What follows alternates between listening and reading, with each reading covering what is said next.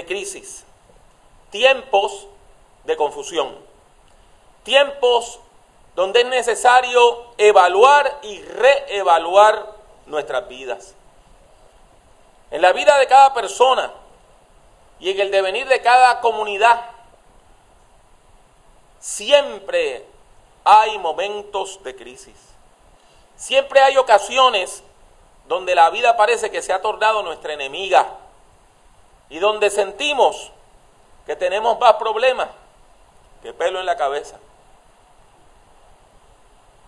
Y en esos momentos de crisis, cuando necesitamos ayuda, necesitamos discernimiento para poder comprender la situación y necesitamos comprensión, que alguien entienda nuestro dolor y se haga uno, se solidarice con nosotros.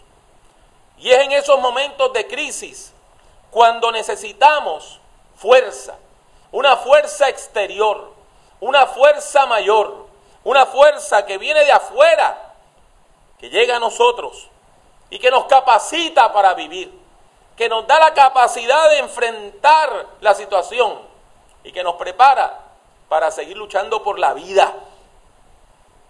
La fe es una de esas fuentes de poder que nos provee ayuda en la hora mala, que nos provee ayuda en la hora dura, que nos da esa ayuda que tanto necesitamos en los momentos de crisis.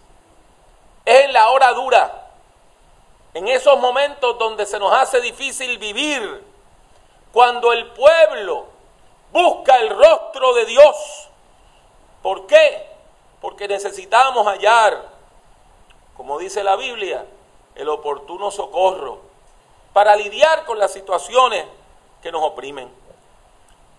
Recurrimos a la oración, vamos delante del Señor en un diálogo profundo donde le presentamos a Dios lo que hay en nuestra vida, en nuestro corazón, y le pedimos al Dios de la vida auxilio en medio de la crisis.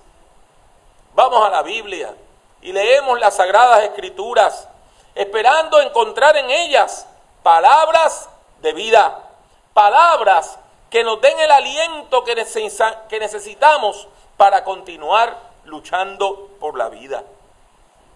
También nos reunimos como pueblo de Dios con otras personas que son amistades, son personas conocidas, son personas amadas, pero a veces nos reunimos con personas que nunca hemos visto antes, porque estamos unidos con el mismo propósito de adorar a Dios en la expectativa de que el Señor se manifieste de forma poderosa.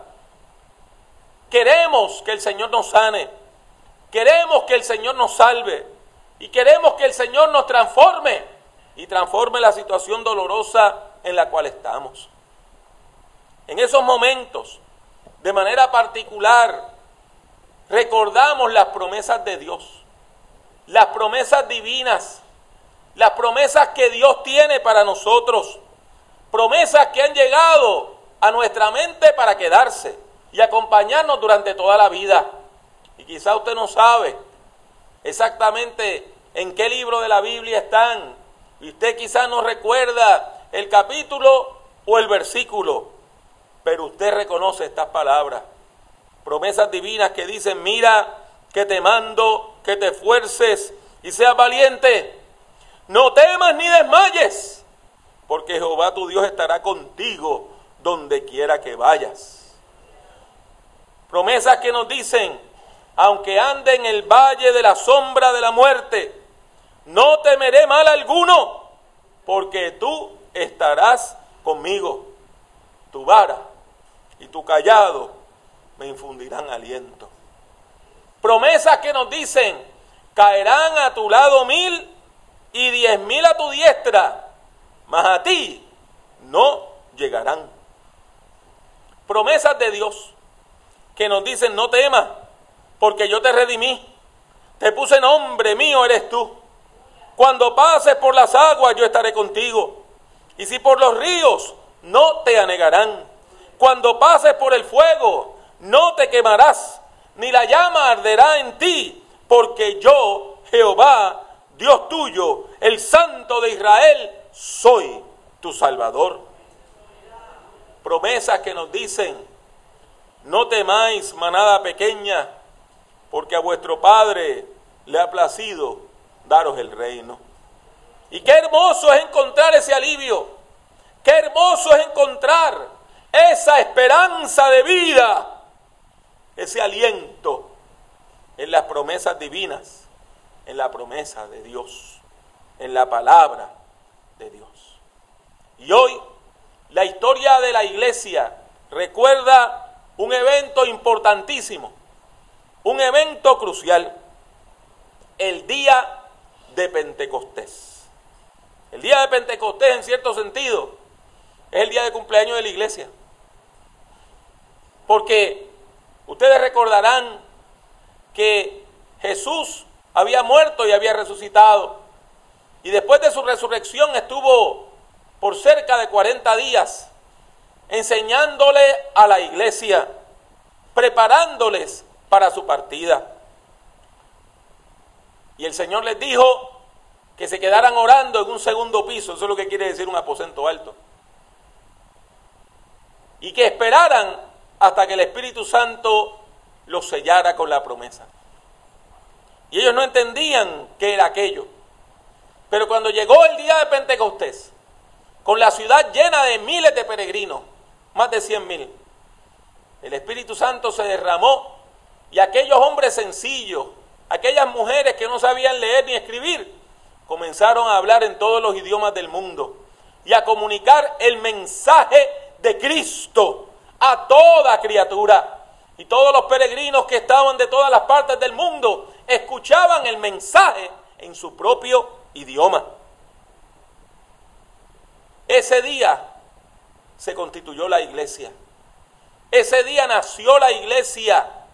Por eso hoy, el día de Pentecostés, la iglesia, toda la iglesia del mundo, celebra su aniversario, celebra su cumpleaños. ¿Por qué? Porque el Espíritu Santo nos convirtió en un pueblo. Y todo ocurrió porque se cumplió una antigua promesa que Dios había dado por medio del profeta Joel. Joel recibió el llamado de Dios y lo recibió en tiempos de crisis. Dios le comisionó para hablar en su nombre en momentos donde la vida era dura, donde la situación era terrible. La palabra del Señor nos enseña que una plaga de insectos, de saltamontes, había llegado al pueblo de Dios, a la tierra santa, y habían acabado con todos los cosechos. Y la gente no tenía qué comer, nada. Y los animalitos se morían porque tampoco tenían dónde pastar. Y aquello causó una gran crisis económica, una crisis social y una crisis espiritual.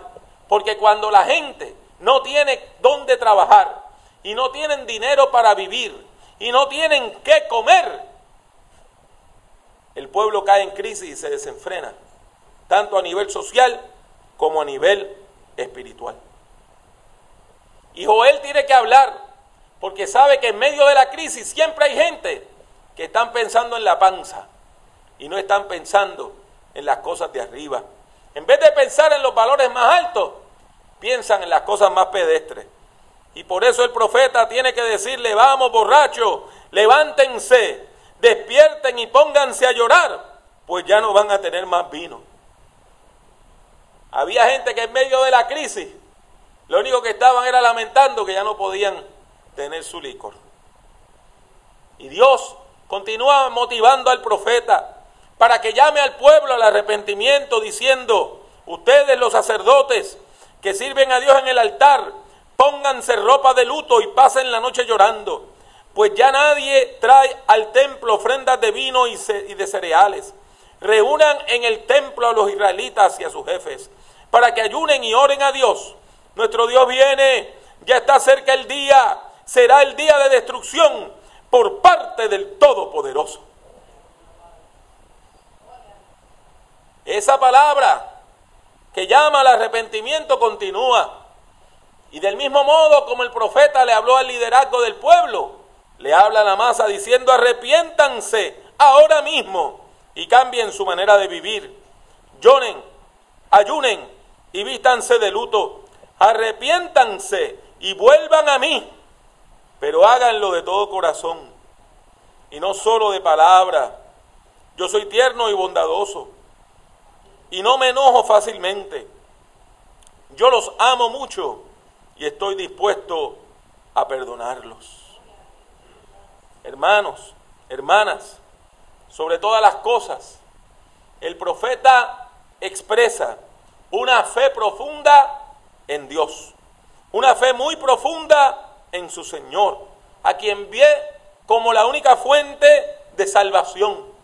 Y él sabe que en medio de la crisis hay una fuente de vida, una fuente de salvación, y ese es nuestro Dios. Y es precisamente en ese contexto de crisis que Joel recibe y comunica la promesa que queremos recalcar en esta hora. Una promesa que cambió el rumbo de la historia de la salvación. Me refiero a la promesa del derramamiento del Espíritu Santo de Dios sobre toda la humanidad. El texto dice: y después de esto, derramaré mi espíritu sobre toda carne, y profetizarán vuestros hijos y vuestras hijas. Vuestros ancianos soñarán sueños, y vuestros jóvenes verán visiones. Y también sobre los siervos y sobre las siervas derramaré mi espíritu en aquellos días, y daré prodigios en el cielo y en la tierra, sangre y fuego y columnas de humo.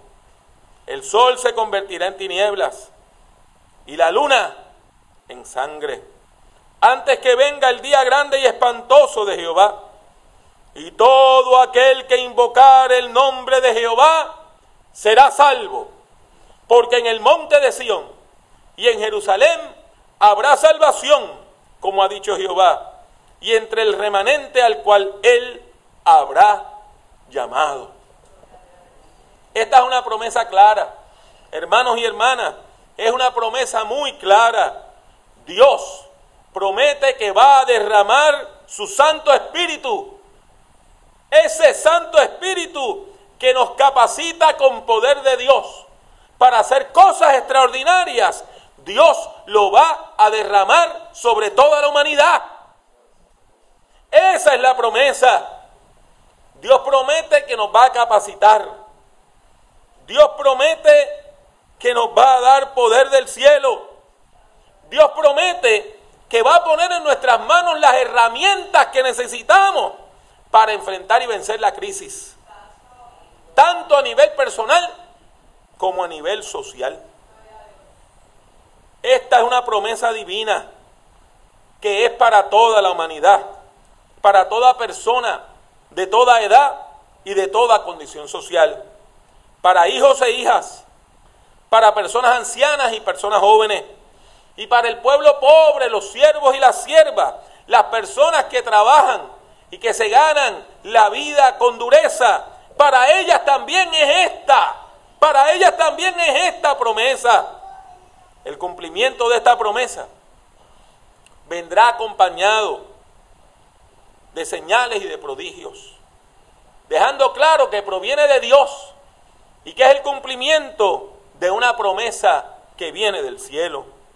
Y al final, toda persona que se acerque a Dios con fe sencilla, toda persona que se acerque a Dios con fe sincera, toda persona que venga al Señor podrá alcanzar salvación. Porque todo aquel que invocar el nombre de Jehová será salvo. Toda persona que invoque el nombre del Señor tendrá oportunidad de vida y oportunidad de salvación. La iglesia primitiva entendió que esta promesa se había cumplido el día de Pentecostés. ¿Por qué? Porque ese día el Espíritu Santo se derramó y hubo señales prodigiosas cuando columnas como de fuego se asentaron sobre cada uno y cada cual comenzó a hablar en otros idiomas. Personas analfabetas que apenas podían hablar bien su propio idioma, estaban hablando en todos los idiomas del mundo. El Espíritu Santo de Dios se derramó sobre los discípulos y las discípulas de Jesús, que estaban orando en la ciudad de Jerusalén, y los convirtió en algo nuevo, los convirtió en la iglesia. Sin embargo, esa promesa que se cumplió ayer sigue abierta para todo el pueblo de Dios. Esa promesa sigue abierta para nosotros. Entendemos que Dios continúa en su empeño de salvar a la humanidad y que todavía Dios está dispuesto a salvar a toda persona que le busque con fe. Dios desea bendecirnos, Dios desea salvarnos, Dios desea capacitarnos con su Santo Espíritu para poder enfrentar y vencer toda crisis que pueda afectarnos, en el nombre del Señor. Esta promesa sigue abierta, esta promesa sigue viva, esta promesa sigue al alcance de nuestras manos. Y por eso, en el poderoso nombre de Jesucristo, hoy reclamamos esa promesa. Hoy reclamamos esa promesa. Y yo como pastor la reclamo para todos ustedes. Y todos nosotros debemos reclamarla para nuestra iglesia. Y nuestra iglesia debe reclamarla para nuestro barrio. Y nuestro barrio debe reclamarla para nuestra ciudad. Y nuestra ciudad debe reclamarla para nuestro país. Y nuestro país la debe reclamar para el mundo. Hermano, hermana, podemos acceder al nuevo Pentecostés. Podemos experimentar un nuevo Pentecostés. Podemos pedirle al Señor que nos conceda un nuevo Pentecostés. Y eso es lo que queremos, un nuevo Pentecostés. Queremos que Dios derrame de su Santo Espíritu sobre nosotros, sobre toda persona. Y queremos ver en nuestras vidas y en las vidas de aquellos que nos rodean un país que quede sano por la obra del Espíritu Santo de Dios. Queremos ver esas maravillas y esos prodigios. Queremos ver todo lo que Dios puede hacer. Queremos ver a la gente sana, física, espiritualmente, emocionalmente. Queremos ver familias sanas, transformadas por el poder de Dios. Queremos ver matrimonios en armonía, no matrimonios donde cada cual anda por su lado, viendo a la pareja como enemiga. Queremos ver a nuestros hijos y a nuestras hijas libres de los azotes, de las drogas, del alcohol, del crimen, de la sexualidad irresponsable y de los otros peligros que están matando a nuestra juventud. Pero para eso tenemos que reclamar un nuevo Pentecostés.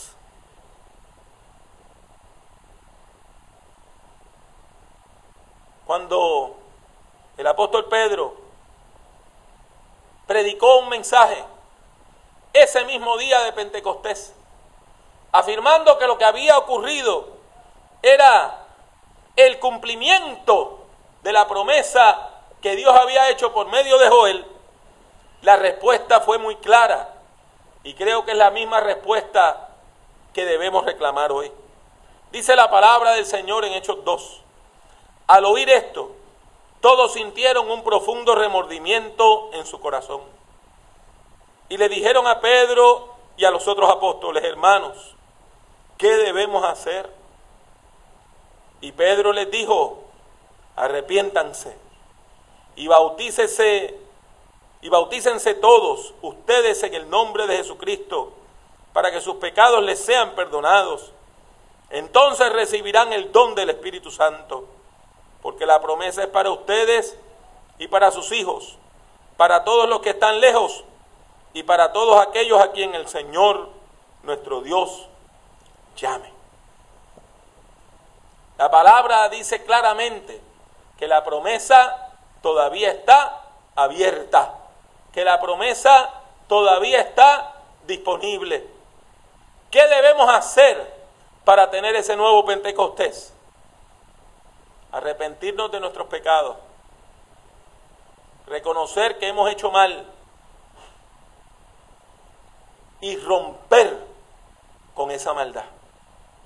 Darle la espalda al pecado y darle la espalda a todas aquellas cosas que nosotros sabemos que no nos hacen bien, que nos destruyen y destruyen a nuestras familias.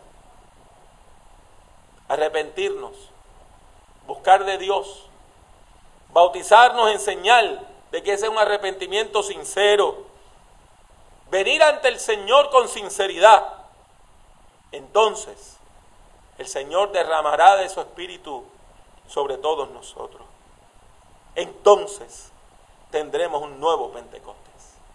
Hermanos y hermanas, vamos a buscar ese nuevo Pentecostés. Vamos a buscar ese nuevo Pentecostés. Vamos a buscar esa presencia de Dios en nuestra vida, sabiendo que la promesa es clara. Toda aquella persona que invoque el nombre del Señor será salva. Será salva y será transformada en el nombre de nuestro Señor Jesucristo.